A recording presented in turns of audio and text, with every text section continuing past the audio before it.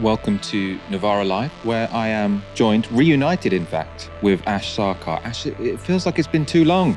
You tried to get rid of me, but like a cold sore, I just kept on coming back. I've been strongly lobbying on the Slack that I get Ash Sarkar on Mondays, but they keep trying to share you out. We have some big stories tonight. The SNP leadership race whittled down to 3, although I suppose we will be talking about whether anyone else will announce. Tory lies on strikes.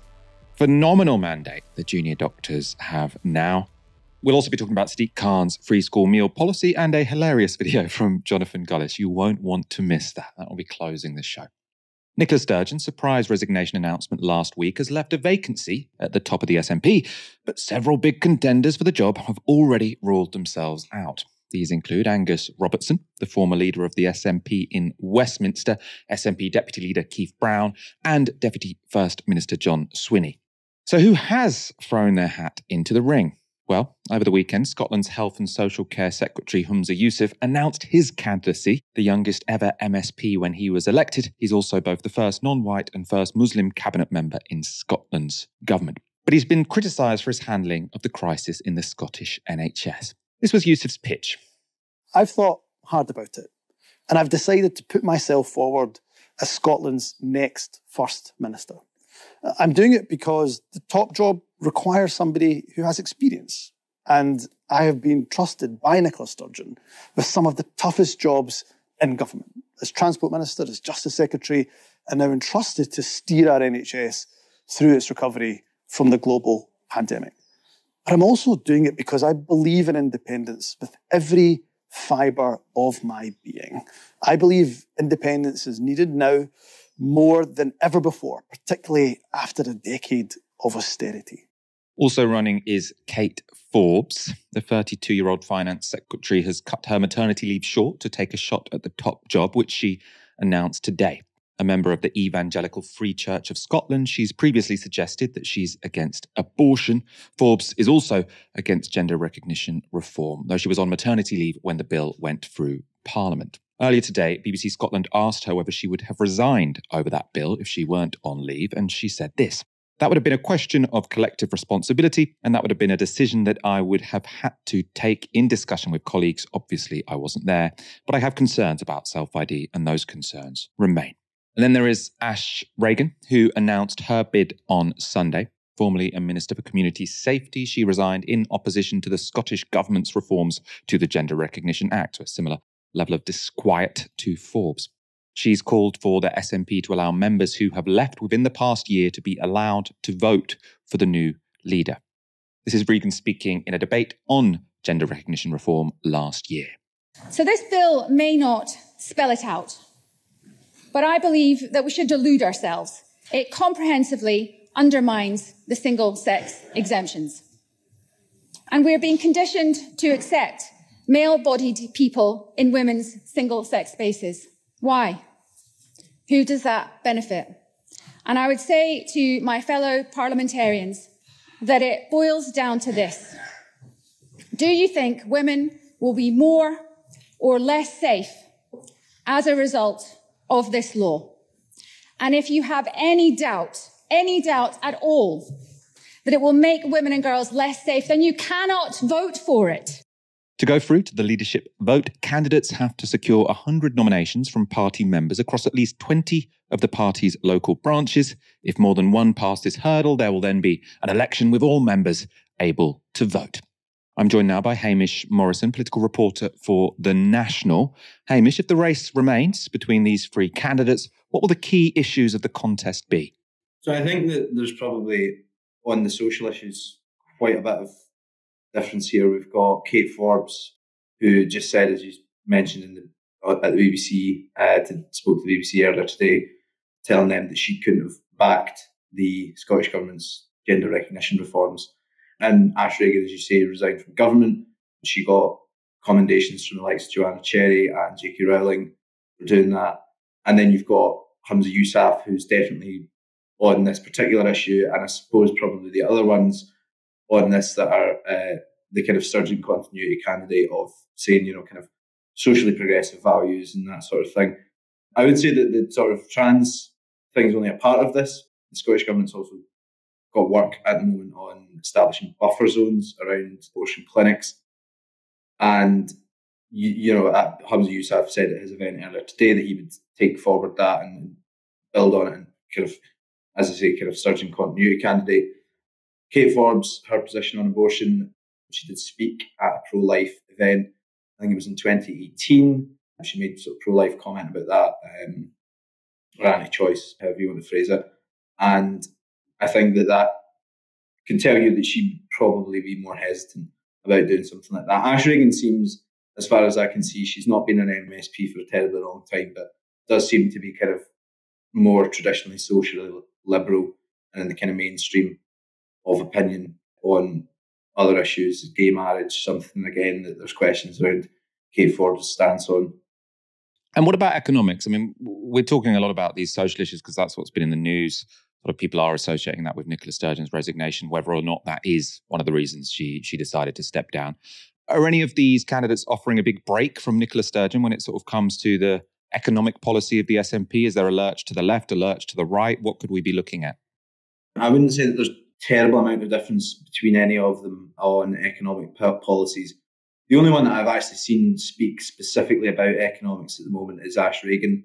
She tweeted earlier today, I believe it was today, that she would be against a 7 million cut to Scotland's cultural funding the government's been planning. So other than that, I think that you've got this kind of continuation of the SNP's model, which has been pretty much its kind of life raft and staying in government of higher public spending, very, very slightly higher taxes, a lot of money going to social security, the benefits that have become devolved to the Scottish government, these sorts of things. However, I've not seen anyone talking about local government funding's been cut massively over, not sure of the timescales, but over the years in Scotland, and with a lot of that money staying within the central government. And I've not seen any of the candidates talk about that and actually kind of really get into these kind of economic issues, which I think you could potentially read as a sign that they would be pretty happy to stay on course for the most part of what's been the kind of defining policies of the Nicola Sturgeon, either these kind of social security benefits, these kind of, public spending in health and things like that they're probably pretty unlikely to move away from. And finally, let's talk about the constitutional question. I mean, is there any significant difference between these candidates when it comes to, the mechanism by which to get a second referendum?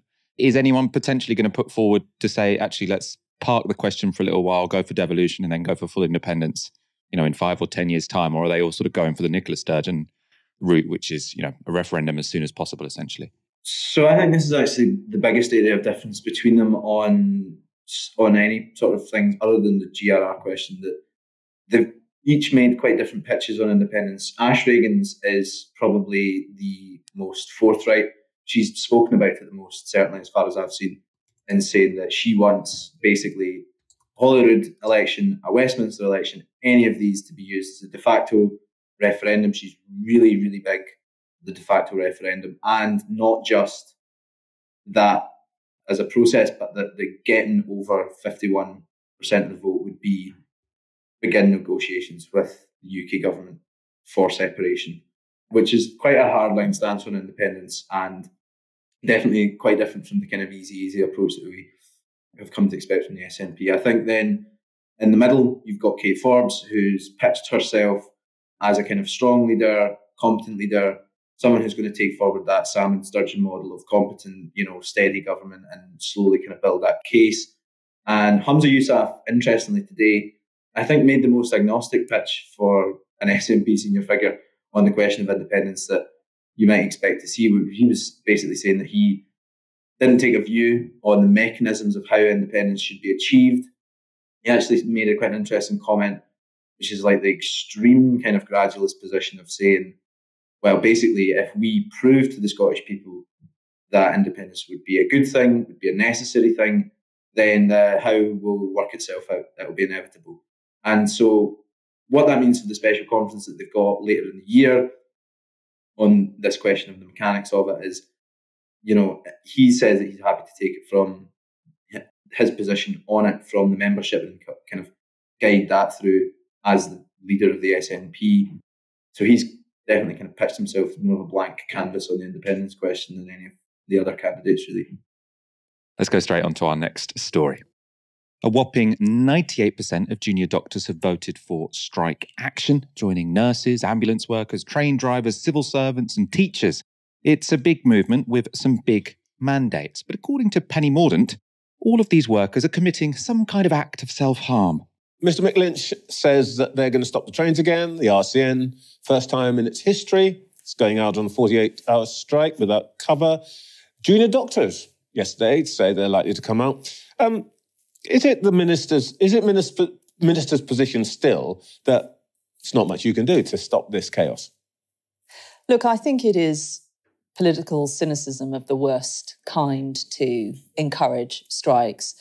The only people that benefit from strikes are the Labour Party. Striking workers don't benefit from strikes. And I think it's lunacy to say to people the best way to help make ends meet is to drive those ends further apart. These are not helpful. We need to focus on issues that each sector is facing. Those are what the respective secretaries of state are doing.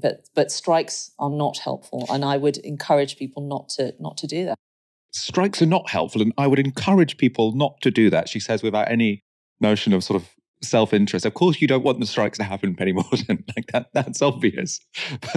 But your interests are not the same as the people going on strike. I had this sort of very patronising tone, like she was sort of talking to toddlers in nursery school. That's not the right thing to do. I thought ridiculous from start to finish. Let's focus on one particular claim made, though, which was that strikes don't help striking workers. Now, on that point, I'm not convinced. To take just a few examples, in December, refuse workers in Wirral won a 15% pay increase after taking strike action. In early January, bus drivers in Sunderland won an 11% pay rise after going on strike. And just last week, striking London bus drivers working for Abellio won an 18% pay rise. So there's some recent examples of strike action working. We can also look at more macro data to make the point. This is the number of days lost to strike action by year since 1970.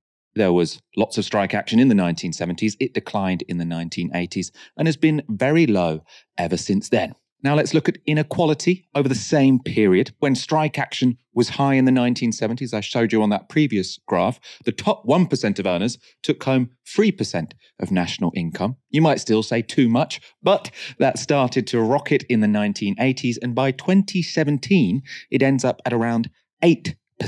Now, of course, it's no coincidence that when the number of strikes fall, the wealth of the 1% increases. That's because strikes are how workers demand a bigger slice of their economic pie. In short, no strikes, and the 1% can get away with hoarding ever more wealth, ever more income. Of course, there were many other changes that took place between the 1970s and today, which could also explain an increase in inequality. Correlation is not causation, of course. But comparisons across countries suggest that the strength of unions does play a real and significant role here. A recent study by the Union Europa concluded this: policies that restrain people's capacity to bargain collectively have proliferated in countries where inequality rates have grown most. This is the case in Bulgaria, Cyprus, Czechia, Germany after 1990, Greece after 2008, Hungary, Ireland, Malta, Poland, and the UK. Meanwhile, countries that have maintained collective bargaining coverage at a high level have kept inequality at bay too. Examples are Austria, Belgium, Denmark, Netherlands, and Sweden.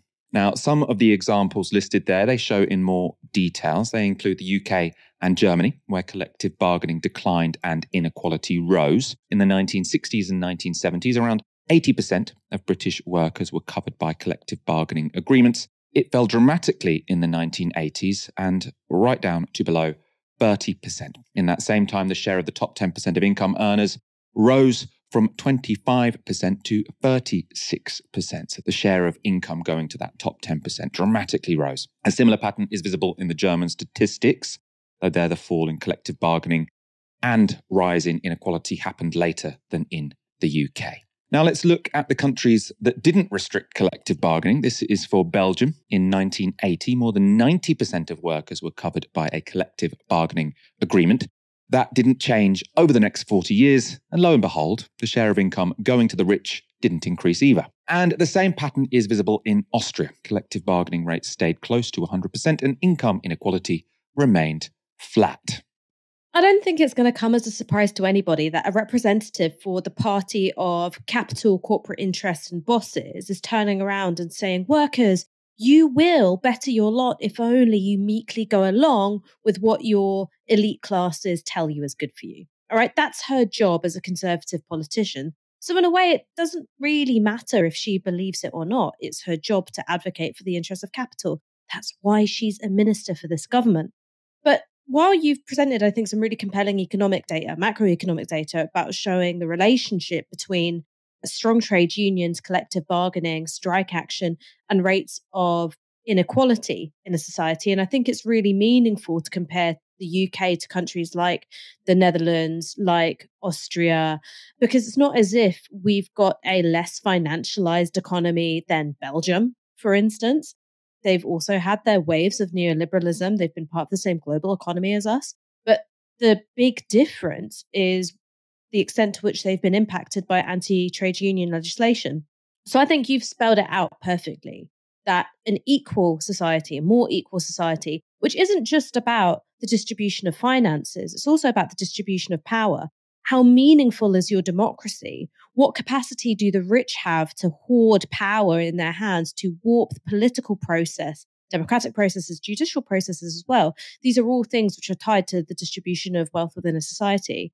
I think there's also, when you look back throughout history, a really strong case to be made for arguing that the strike, as in the collective withdrawal of labour, is one of the most powerful tools we have for shaping a more civilized society. And the reason why I'm saying this is because I've been doing a bit of research for a video that I would like to do for a quality media organization called Novara Media about the history of the strike action. And one of the things that I didn't realize was just how central strike action was to the abolition of slavery. So in 1831, I believe it was, there was a huge wave of strike action organized by enslaved people in Jamaica. So I think it was 60,000 slaves went on a general strike. This set off a chain of events which became known as the Baptist War.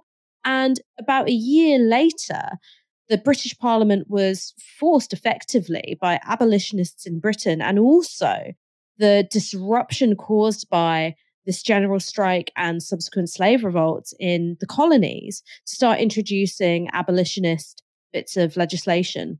There's another way of looking at the American Civil War, which is argued by W.E.B. Du Bois in Black Reconstruction, that the American Civil War wasn't a war really between two nation states. It was a general strike because you had en masse enslaved people leaving the plantations, not because they wanted an easier life as such, but to join the Union Army, right? It was a form of general strike, a withdrawal of their labor, which financially incapacitated the slave-owning South, and also, of course, strengthened the army of the Union cause. Now, they weren't taking on that perilous journey because they were sick and tired of work. The conditions that they had to live under as part of the Unionist army as Black people were really bad. They had to face, daily humiliations. They had to put their lives in danger. But again, this tells us the story of the strike being a tool which civilizes society.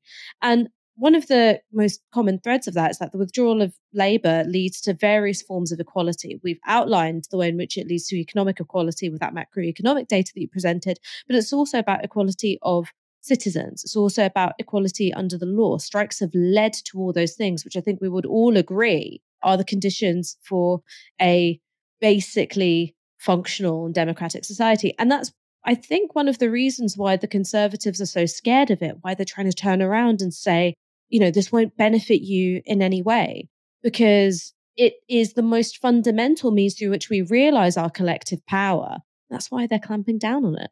I can imagine sort of if Penny Mordaunt was alive in the 18th century or the 19th century saying very similar things, It's not in the interests of the slaves in the American South to go on strike. The only people they're harming is themselves. Like, you might say it's a sort of crass analogy and, she's not endorsing slavery in what she's saying on Sky, but what she is saying is so crass that you can kind of imagine it being translated into some of those situations and it not being much more ridiculous than it sounds right now.